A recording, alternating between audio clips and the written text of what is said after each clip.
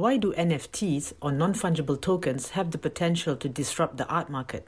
This new investment phenomenon came to light when an animated GIF of Nyan Cat, which is a meme of a flying Pop-Tart cat, sold for more than $500,000.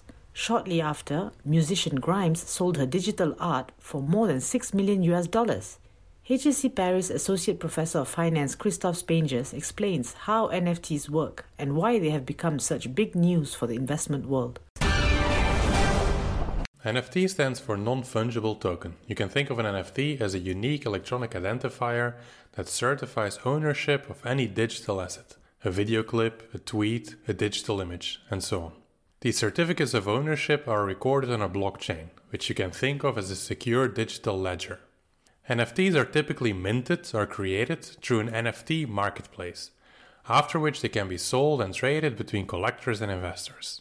Each NFT represents ownership of one particular object, and it is in this sense that they are non-fungible. Each NFT is different. Now note that NFTs can still be minted in limited editions, like prints or photographs for example, so that one digital asset can be owned by 5 or 50 different collectors.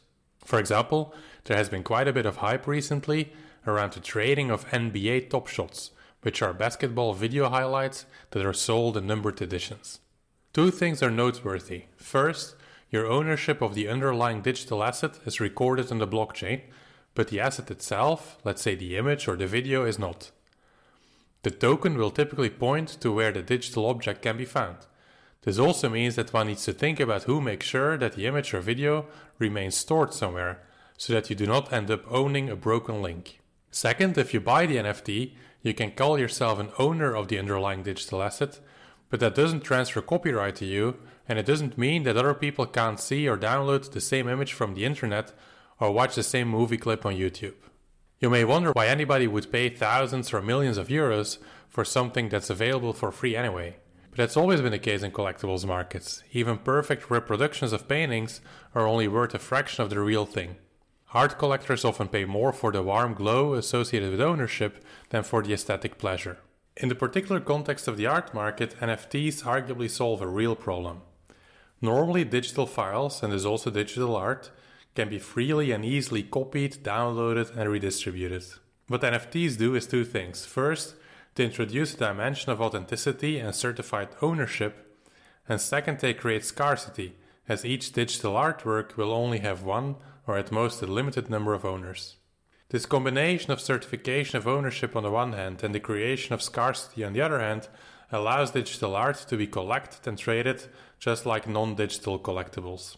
But there are other ways in which NFTs may be disrupting the art market. First, they may lead to a change in the way that art is traded. Creators of digital artworks can sell directly to collectors through a platform, cutting out dealers and galleries. This may also explain why auction houses are so keen on entering this market to make sure that they're not skipped over themselves. Second, the NFT contracts can have a built-in feature that automatically gives artists a cut on any resale transaction in the future. And this is really nice because historically artists have not always benefited from the resales of their own work. We hear a lot about NFTs in the news these days because the transaction volume is really exploding. A watershed moment for NFTs and for the art market was the $69 million sale of a digital collage by an American artist called Beeple recently at Christie's. The sale immediately made Beeple the third most expensive living artist in the world. In mid-April, a single grey pixel by another crypto artist sold for $1.3 million at Sotheby's. And his work is really just a small grey square. And soon Christie's will sell a set of pixelated avatars called CryptoPunks, and the auction house's pre-sale estimate for this lot is $7 to $9 million. Outside of the art market, I already mentioned the hype around NBA video highlights. There was also an NFT on Twitter founder Jack Dorsey's first tweet that sold for about $3 million, and the American rock band Kings of Leon released their new album as an NFT, which generated $2 million. These prices are quite astonishing, and they make plenty of people scratch their heads. I do want to add, however, that a large majority of NFTs go for very modest prices, and the media are of course focusing on the tip of the iceberg. All this leads to the question of whether NFTs are the future of art collecting, or whether this is just a bubble. There's definitely many people who think that we're currently in a bubble. Even Beeple, the artist whose work sold for $69 million recently, said so. And it's clear that there's a number of important dangers or risks that potential NFT buyers should be aware of. First, it is unclear to what extent current market activity is being driven by collectors, who are really interested in the underlying artwork or objects, rather than speculators and crypto fans who just want to push prices higher. There's even people who say that much of NFT trading is just a joke, but that the people who are buying are in on the joke, so that they know it's ridiculous to spend so much money on a tweet or a JPEG, but still it's funny. This is a bit like what's happening in some cryptocurrency markets. Dogecoin, for example, recently appreciated in value enormously, even though it started as a joke. Second, there's the possibility of excess supply. Each individual object is unique or in limited supply, but there's a potentially unlimited amount of NFTs that can be created with very little effort.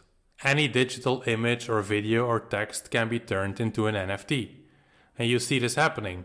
Lots of famous people and companies and organizations are trying to jump on the bandwagon and create their own NFTs.